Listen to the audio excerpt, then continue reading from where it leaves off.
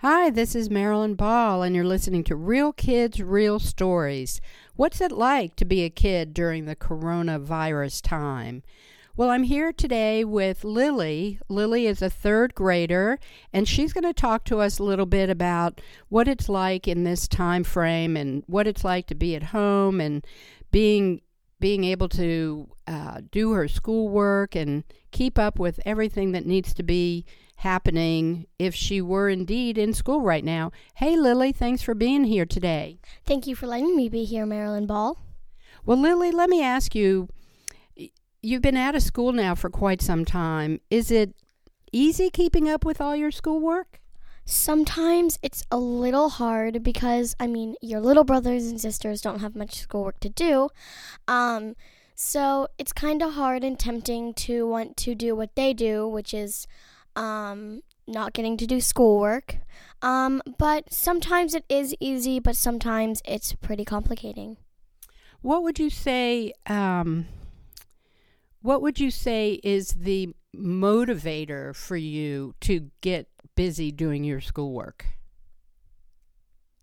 In other words, when you know that your little sister's in there doing something that's more on a 4-year-old level, but you know that you're 9 and you've got third grade schoolwork to do, what clicks into your head that says, I know I want to be in my jammies, I know I want to be sitting in front of the TV, I know I'd like to be outside riding my bike right now, but I have schoolwork to do.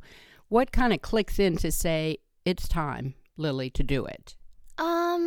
Really nothing. It's just about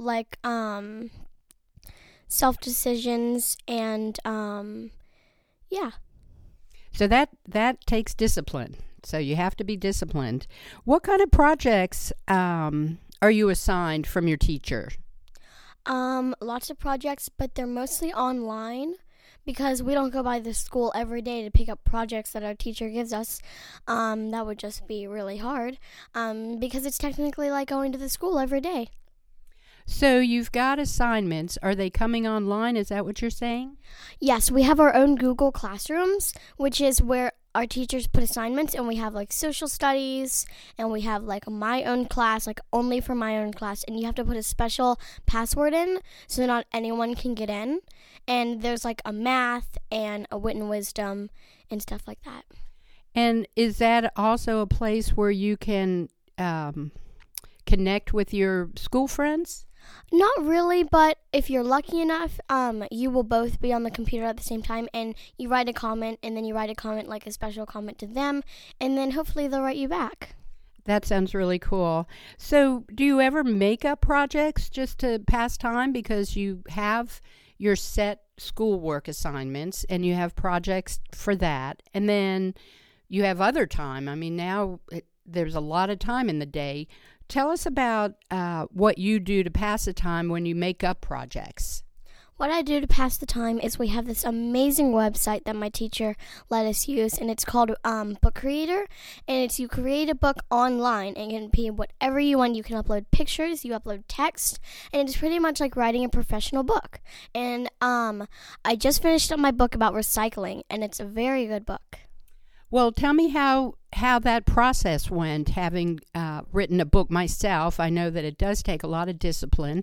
How did you pace yourself? Did you write it all at one time, or did it take you days? How did that work?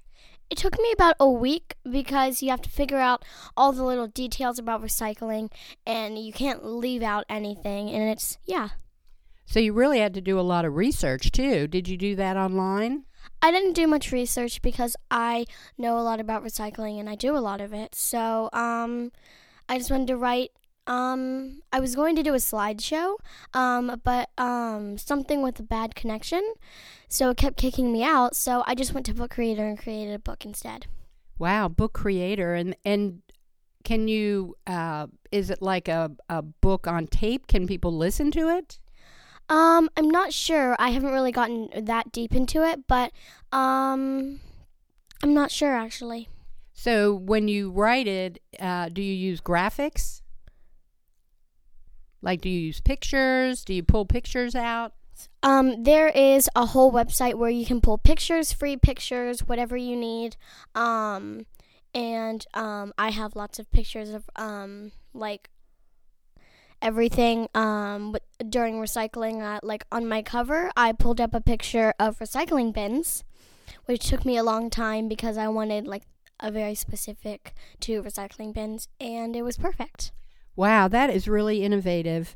All right, so let's just switch gears here for a minute, Lily, because I know that throughout the school day it's important for kids to get outside, and I know that you ride your bike a lot, but you are a very strong swimmer. You were doing swimming up until this time on a pretty regular basis. You were really using your body.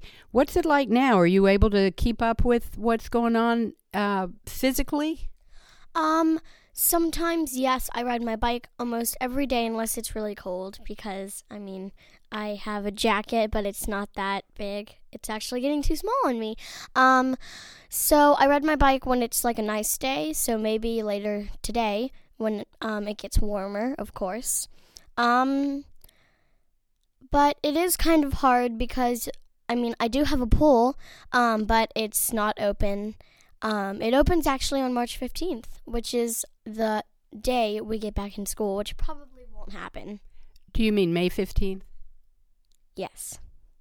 I thought that's what you meant because March 15th is already behind us. But May 15th is the day that you're going back to school, supposedly.